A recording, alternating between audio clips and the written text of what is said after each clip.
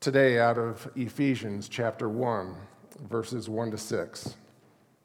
Paul, an apostle of Christ Jesus, by the will of God, to the saints who are in Ephesus and are faithful in Christ Jesus. Grace to you and peace from God our Father and the Lord Jesus Christ.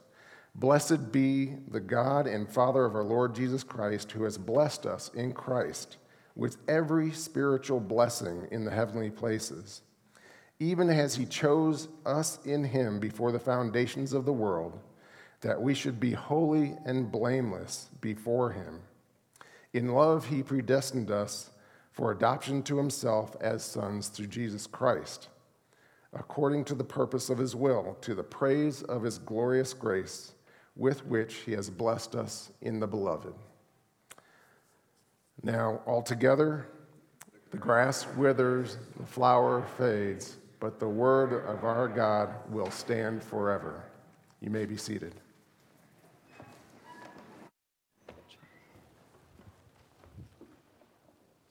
All right. Would you allow me just to commend this time to the Lord, and then we'll begin.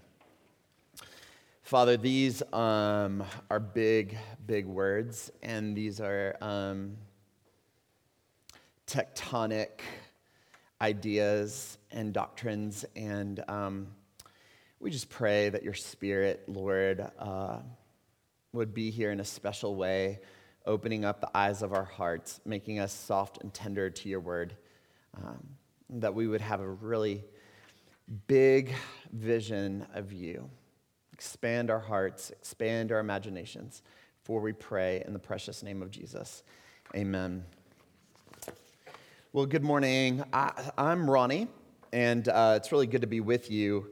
So this morning, we are actually starting a new sermon series on the book of Ephesians, and I'm really excited about this because Ephesians is like one of the most masterful and beautiful letters in the New Testament. On one hand, it's going to introduce to us some of the most profound theology that can be found anywhere in the Bible.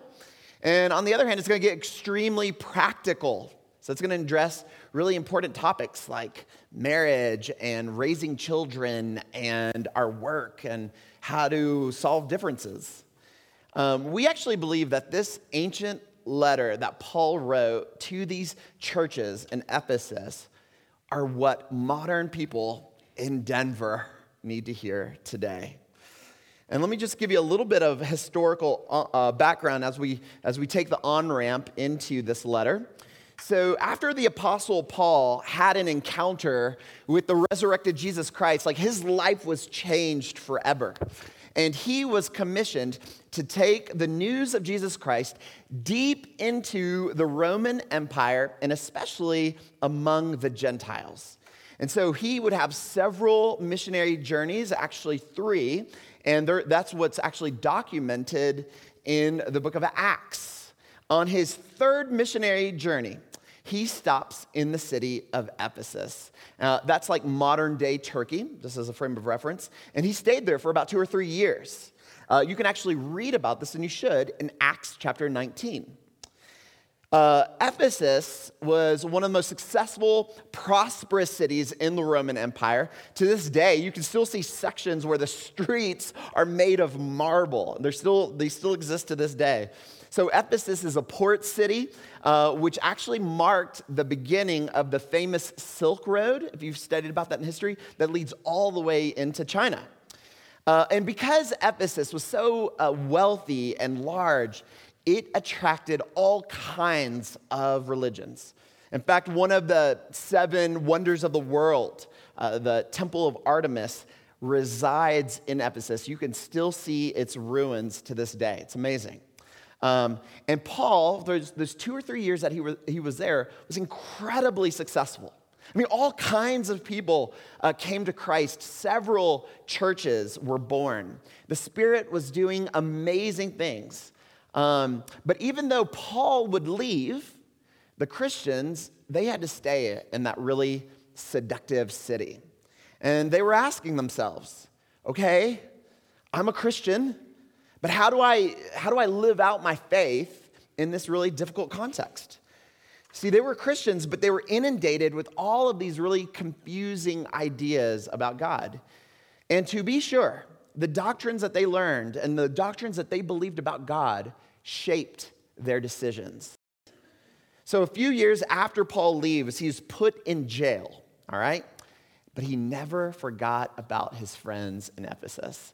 And so he writes a letter to the Ephesians from jail to help them. And he writes about doctrine. And then he connects that doctrine to daily living.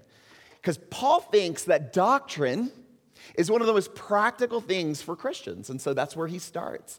So if you were to look at like an outline of the book of Ephesians, you would see that there are 6 chapters. The first 3 chapters are filled with doctrine. And then the first word in chapter 4 says, therefore. And chapters 4 through 6 connects this really exalted vision that you get in chapters 1 through 3 to how we should live in chapters 4, 5, and 6. And because Paul is writing from jail and he thinks he's going to die, he writes about life with extreme sobriety and clarity, right? He thinks he's going to die at the hands of the Romans. And so when he talks about God, like he's not trying to be politically correct. Like his days are limited, right? And he promotes this vision of God that's absolutely sovereign and supreme over everything. And I mean everything. Paul pulls no punches.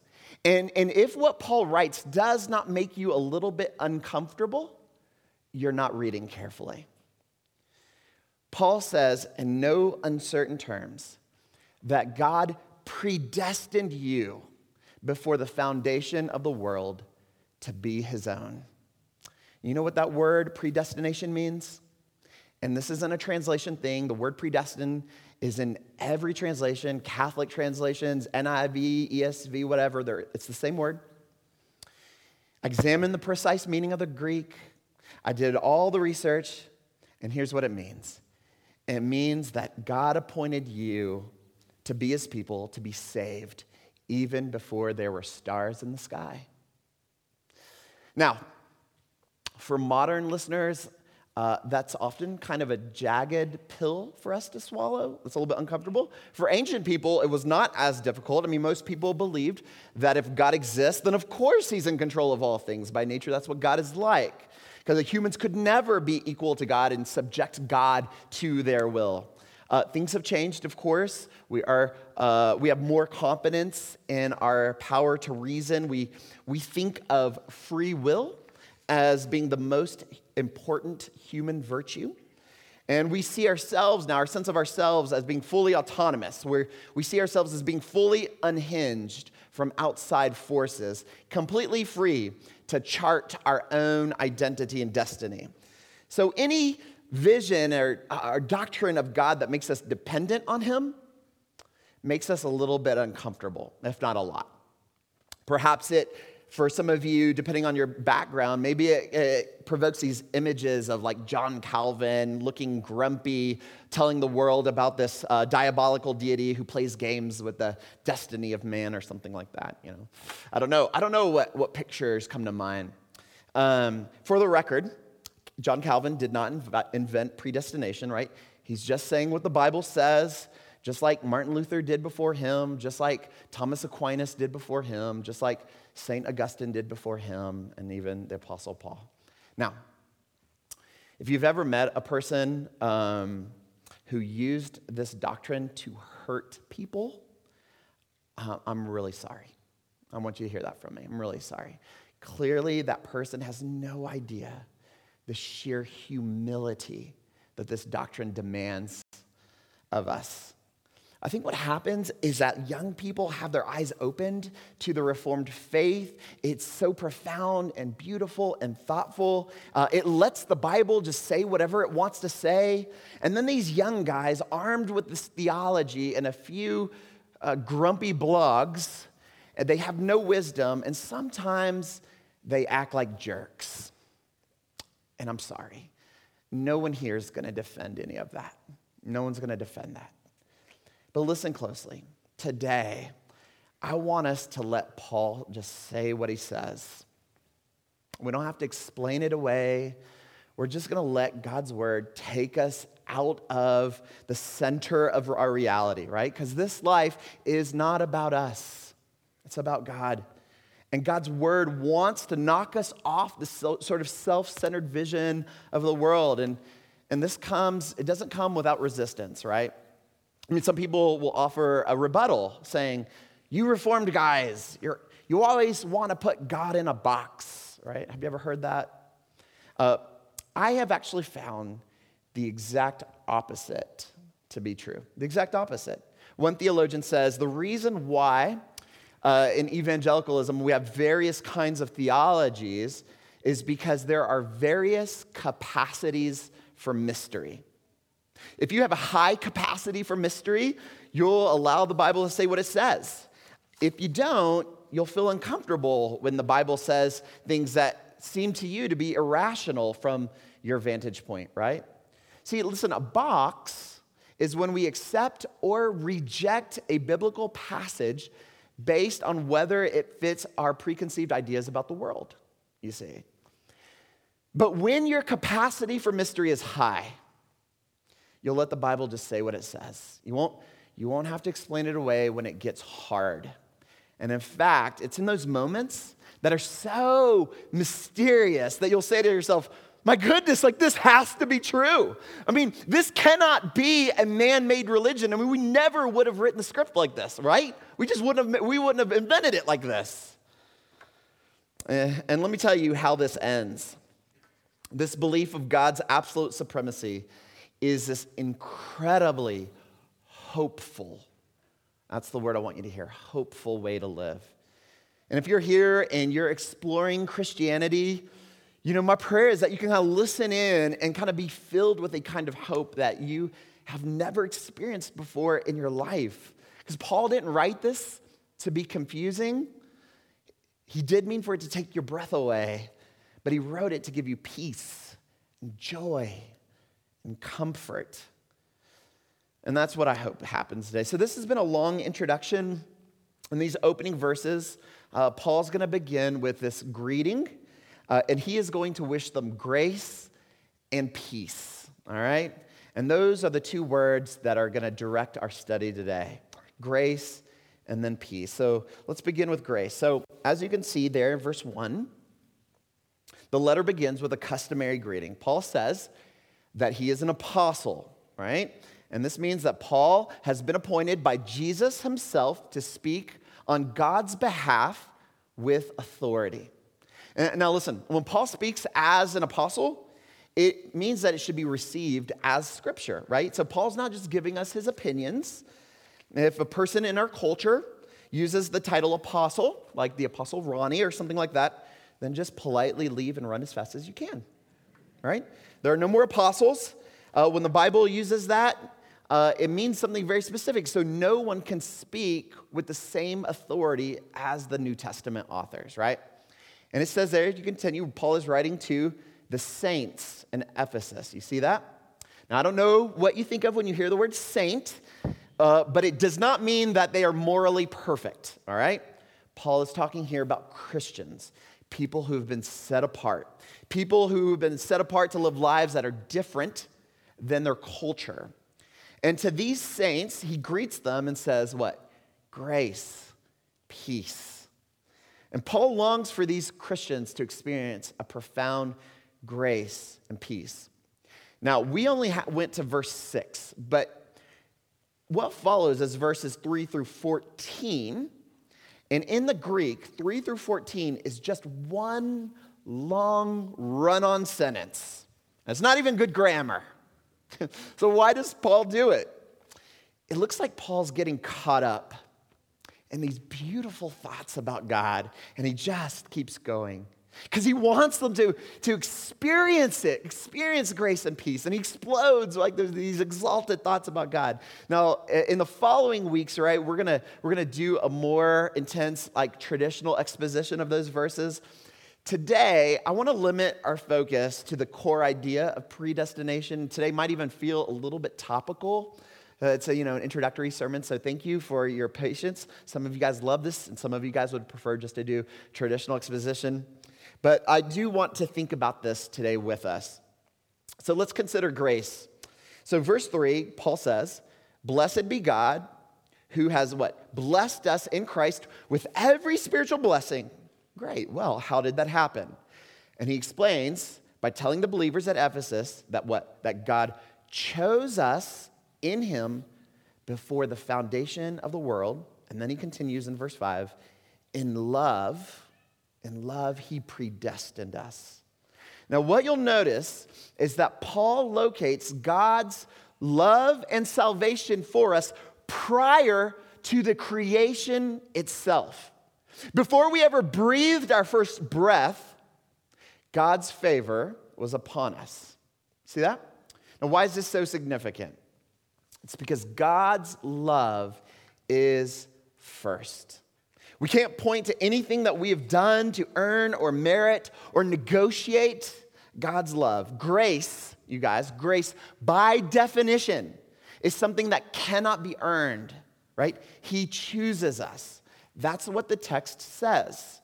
Now, if you will allow it, this doctrine, this text can be one of the most comforting doctrines possible, but you have to experience it, right? But instead of experiencing it, well, let me tell you what we do is we go right to the problems, like right the logical, these sort of syllogisms, the problems that we think it creates. You say, for instance, no, I chose God. And now listen. We can all understand that from our limited vantage point, right? We understand that, like, we must repent, we must believe, like this is true, 100%. But from God's vantage point, which is expressed in Ephesians, you chose God because God chose you first, right? Before the foundations of the world even. Now some will insist, well, I don't like it that way. I chose Christ freely. But when you do that, there's something happening deep in your spirit in ways that you might not even be able to detect. See, in that moment, you are insisting that there is something in you that makes you better than people who don't believe. Now listen, we wouldn't say it like that. No one would say it like that. But that's the bottom line. R.C. Sproul, the late theologian, he illustrates this point through this conversation he has with a student. He says, if I ask you, why are you a Christian? I mean, why do you have all of these spiritual blessings? The first response is, because I received Christ in my heart. Great. Next question. Why did you receive Christ and other people have not? Well, I have confessed my sins. Okay. Why did you confess your sins and other people have not? Well, because I humbled myself before God. Okay. Well, why did you humble yourself and other people didn't? And you can see where he's going with this.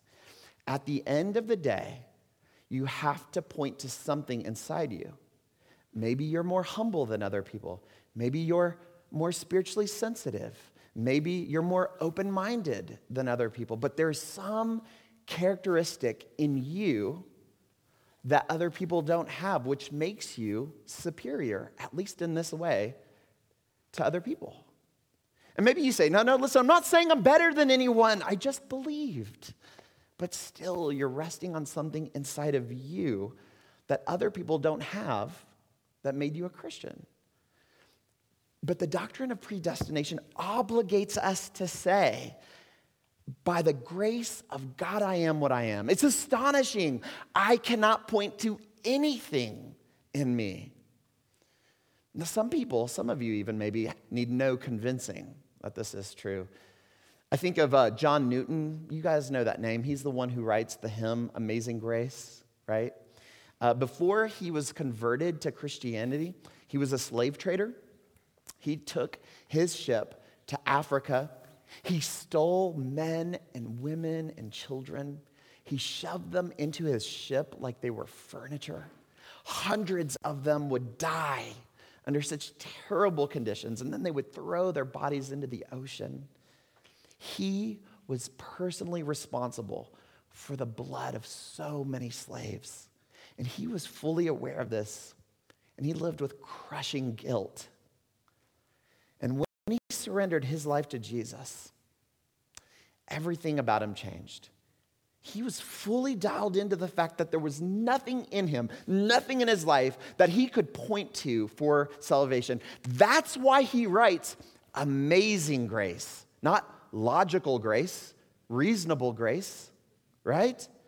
John Newton didn't need to be convinced that God poured out his undeserved favor upon him.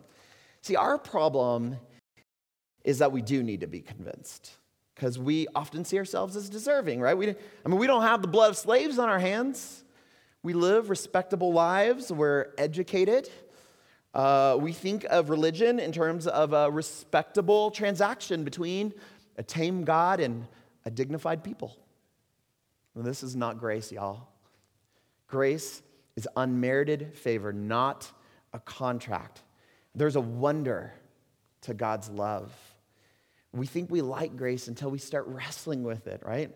Our hearts often think this doctrine of grace is extremely intolerable because we've been socialized to believe and understand ourselves a certain way that actually makes these concepts very just difficult to accept. But listen closely. The Bible is going to teach this over and over again. The doctrine of in Ephesians is present everywhere in the Bible. I mean, you can't even get through Genesis and Exodus without being confronted by God's perfect and complete sovereignty. I mean, Jesus himself is going to look his disciples in the eyes and say, "You did not choose me, I chose you." I mean, this is like full and unapologetic grace. And when you read the Bible, it's just going to be unavoidable. And yet people will still try to avoid it with reasoning and argumentation. And so what I want to do now is just enumerate some of the more common objections that kind of pop up into our hearts. And I'll try to quickly respond to each of them with an anecdote. So the first objection is this. If the doctrine of predestination is true, then we have no free will, right? And so we need to ask ourselves, what common definition is that free will is the ability to make choices without any prior prejudice, inclination, or disposition. So for someone to practice free will, they must act from a posture of neutrality. Okay? This sounds smart, but it cannot be true. Now, I want you to think about this. If we make a choice strictly from a neutral position, then we are making reason. And reasons or desires or interests, not neutrality, are what motivate our choices, right? In this sense, our will is not free, right? Our will is tethered to our desires, to what we want. Now, to complicate this even more, if there is no reason or desire implicit in a choice, then how can choices even be made? R.C. Sproul, he illustrates this point with his story, anecdote of the neutral-willed mule, right? So consider a mule who had no desire whatsoever, or at least exact equal desires between, on one side, oats, and on the other side, wheat, right? If the mule had no desire, or perfectly equal desire, then the mule would starve because there would be no motive to move. And without a motive, there is no choice. Choices can only be made from non-neutral dispositions, right? We want something. See, we have a will, but it's not free. It's not free in the way that we think. Our will is always tethered to dispositions, to desires, to interests. Like we want what we want, right? Now listen closely. If, when you say the word free will, if you're simply saying that we choose what we want, if that's what you're saying, then you have no quibble with the doctrine of predestination. Because the Bible doesn't say that you can't choose God. It says people don't want to choose God, and so they don't. No one seeks God. We naturally have a disposition of hostility toward God. And when a person is given the choice to choose God, he will always reject God because that's his nature. So Tim Keller says, if you have a lion in a place and you place before it, right, the choice between raw, fresh meat on one hand and warm oatmeal, the lion will always freely choose the raw meat. Why? Because that's its nature. It wants what it wants. And so the zoologists will tell you, listen, there's no physiological reason why the lion can't eat the oatmeal. It just wants what it wants. So it's always going to choose the raw meat. And so Keller introduces a new metaphor for understanding. He says, think about it like this. Imagine you're watching 5 guys who are blindfolded walking down the ramp toward their death into a hot furnace. And you scream at them. You say, hey, stop. You're walking into a furnace. And they say, what are you talking about? What are you talking about? Like, leave us alone. We're walking to Miami Beach. In fact, we can feel the heat, you know? At that point, you run towards them and you tear off the blindfold of the last 2 guys. And they look at the furnace and they say, wow, thank you. We would have killed ourselves.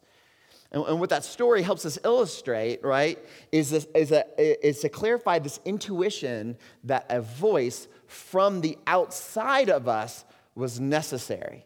In fact, it was totally required. Now, if you're listening carefully, this might provoke another objection, right? Some might be inclined to say that it's unfair that God chooses some, but not others. Now, this objection of fairness rests on the assumption that everyone deserves God's rescue. And so Keller does this again. And by the way, I've been really generous with Tim Keller and R.C. Sproul in the sermon. I'm going to keep doing that. So if you find something helpful, I probably learned it from those guys. He says, imagine you're a college student in a small fraternity or a sorority of about 10 guys or girls. A major recession hits hard, and now you have no money to for a living, right? And so your fraternity gets together, and they make a plan to rob a bank.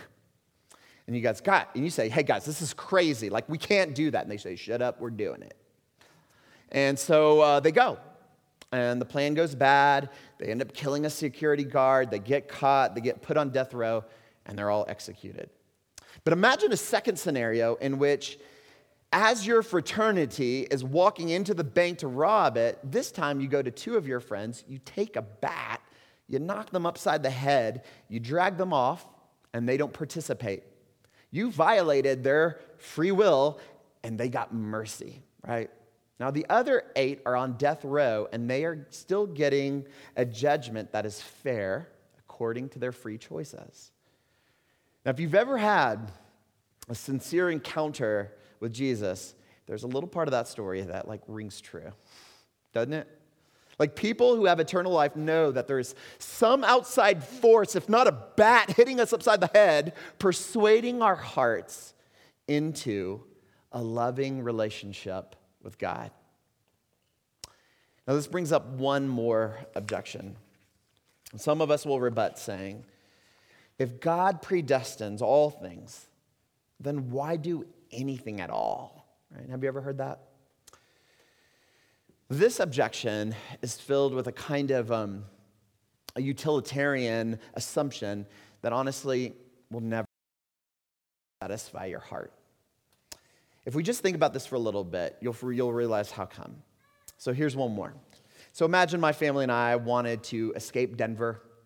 So we go to a log cabin up in, Montana or Wyoming, deep in the winter time. And it's an old cabin. And I say to Micah, my oldest son, I say, hey, we need to go out, cut some wood for the furnace, right? It's heater. The wood furnace is all we have. So start chopping wood. I'll be right back, Micah. Micah, my son, thinks to himself, my dad knows how to cut wood. He will do this. He's certainly not going to let the family freeze to death. And I come back and I see that Micah has not done a thing. And I say, hey, buddy, what happened? And he responds very logically, well, Dad, I know that if I don't cut the wood, you're going to cut it anyway. And when I realized that you're not going to let the family die, I lost all incentive to act. Is his logic good or bad? It's bad. Why? Because what Micah's insisting on in that moment is that the only legitimate incentive for cutting wood is the fear that the family were going to die. And I took that away. But shouldn't his incentive be something different? I mean, of course, Micah has a father who loves him, has the skill to cut down the wood, take care of the family if he doesn't do it. And of course, if Micah messes up, like the family's not going to die. Like, definitely I'm taking the weighty stakes off of his shoulders. But there's more, right? So I say, Micah, I wanted to work with you. I wanted you to learn from me, to become more like me, and to please me. I definitely wanted to take the pressure off of you so that no one would die if you did a bad job. But seriously, I mean, what was your motivation to start with? If Micah's only incentive was fear of his family dying, then that's a major problem, right? See, if you're saying that God's sovereignty makes everything set and therefore it takes all incentive away to act, then what was your motivation to begin with? Fear. But the doctrine of God's sovereignty, His sovereign grace says, listen, you can't ruin things. I mean, your heavenly Father most certainly will take care of you. He has a plan for you, but He wants you to act in a way that shows your gratitude, to be like Him, to please Him. In other words, it's love for love's sake, not fear, not contractual negotiation. You see how that works? Now listen, there is one more objection, and it's an objection for everyone, for every human, not just Reformed people. It's everyone who believes in Ephesians 1 on its face value, and here it is. Does God want everyone to be saved? Yes, the Bible says so. Is God powerful to save everyone? Is He powerful enough to save everyone if He wanted to? Yes. The Bible says so. So why doesn't He do it? I don't know. It's a mystery. And some people will try to offer a response by saying, well, it's because God would never violate a person's free will. And if that's your response, it feels honestly a little bit superficial. I mean, my goodness, insult us, violate our free will. We're going to get over it in eternity, right? That cannot be God's reason. God indeed has a reason for choosing some and not others, but we don't know it. It's a mystery. We don't know who's saved and not saved. We don't have access to that information. But if there is an inclination in our soul toward God, then it's because God put that desire in you. Not because of something in you, but because of the mercy in God's own heart. And let that humble you and let that make you humble to other people, to all people. All right, I'm going to wrap things up. And this sermon has been an introduction to the book of Ephesians. It's really important that we understand, get our brain, our hearts around what Paul's talking about with this doctrine, because it's going to run through every single thing he says. And so I know the sermon feels different.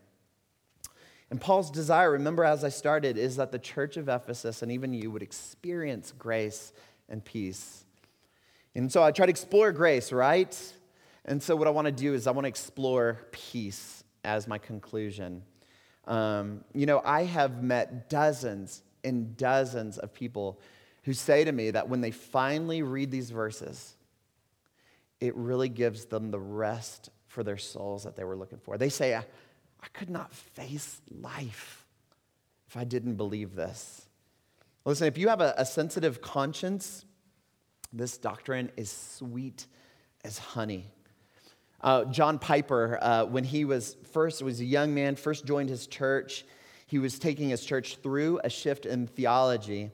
Namely, he was taking his church into being more reformed. And there was this one couple that was particularly critical of him. It was a man and a woman. But these two, although they're critical of John Piper, they never missed a Sunday. And it happened that John Piper was preaching through the Minor Prophets. He had to teach on Malachi. And the whole organizing concept of Malachi is this line, I have loved Jacob, but I have hated Esau. And as you can imagine, that requires a lot of pastoral sensitivity because it deals with the doctrine of predestination. And so John Piper was praying that the sermon would be edifying, and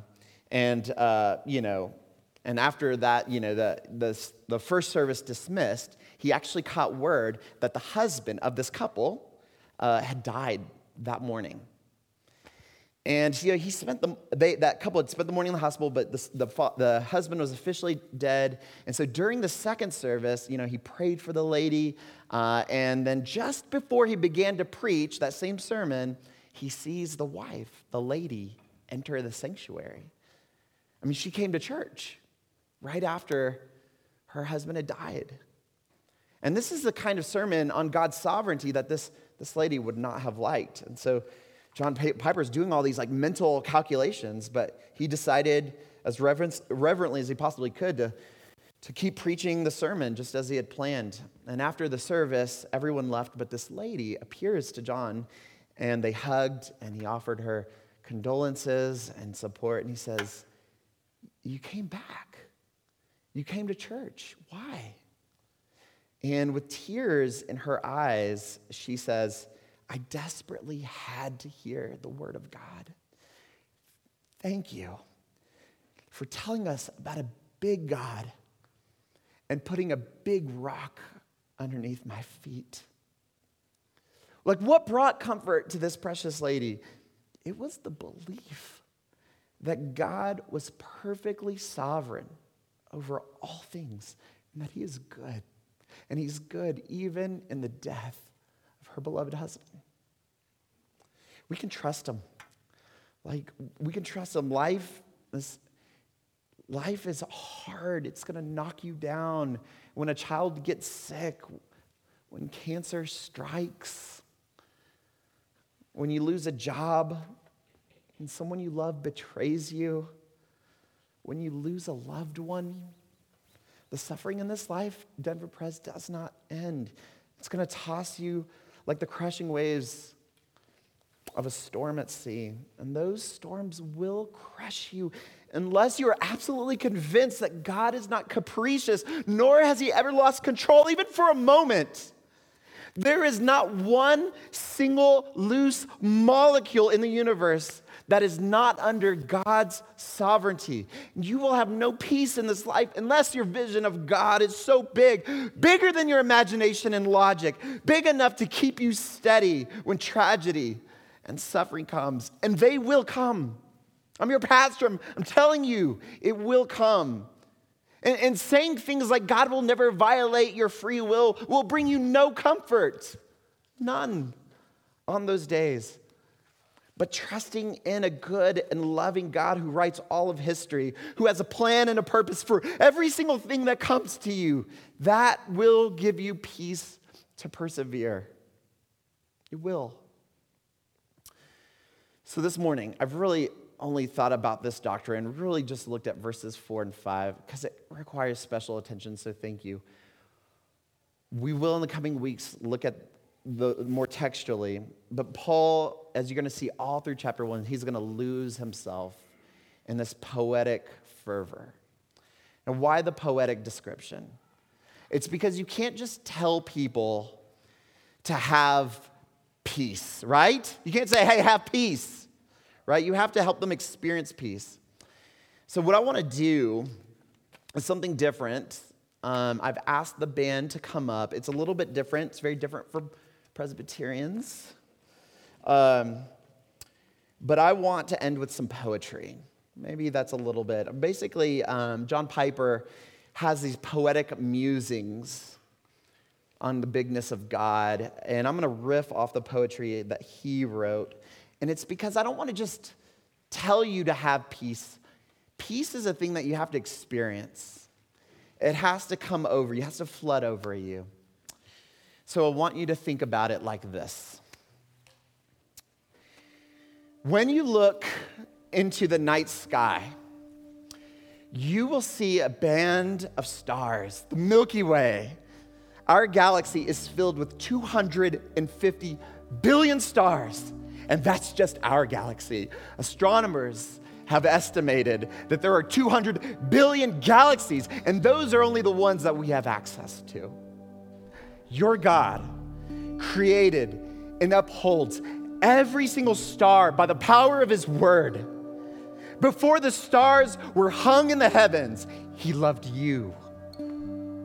Every atom, every molecule, every wave that has ever hit a sandy beach, every king that has ever sat on a throne, every insect that has ever existed, even those deep in the Amazons, every bird that has ever touched the highest peak, even Mount Everest, towering over the earth at 29,000 feet. Every fish that has scoured the deepest part of the ocean, in the Mariana Trench at 36,000 feet under the water, where Mount Everest would fit and there would still be a mile of water covering it. Every neutron, proton, electron, of which there are billions just on the tip of a hair follicle. Every part of creation owes God reverence and worship. The smartest mathematician, the most romantic poet, the cleverest politician, the most insightful sociologist, none can stand before God and say, "What have you done?" His wisdom is infinite and perfect. All the books ever written, every single word in the Library of Congress in Washington, D.C. is like a children's picture book compared to the infinite knowledge of God. Every 100 years, 7.53 billion people are born. And every 100 years, 7.53 billion people die, completely changing the human composition on this small planet, fading away like a shadow at dusk. All humanity will see God face to face and will do a reckoning with him. Every hour, every minute, millisecond, all run their course at the orders of God, who sees all time, past, present, future, all at the same time, who is never surprised, who is never sleeping. The seasons, winter, fall, spring, summer, they know their place because they are hidden in the creative imagination of God, who creates colors and numbers that you and I can't even imagine or dream up. Our God, who has never not existed, before he hung the stars to the sky, before he poured the water into the sea, he thought of you and he loved you. And he knew that you wouldn't love him first, and so he sent his son Jesus to persuade you with this irresistible love. And that love has no end, and it can never be thwarted. It is a love of unbreakable promise. And on those days when tears are running down your face and your fragile body is shaking with grief, on that day, his preeminent love will cover you. And just like the unending waves crashing onto the shore, his favor will not end. This one is your God. It is your God. He loves you. God of grace, God of peace. May that peace be yours in Christ Jesus. Amen. Amen.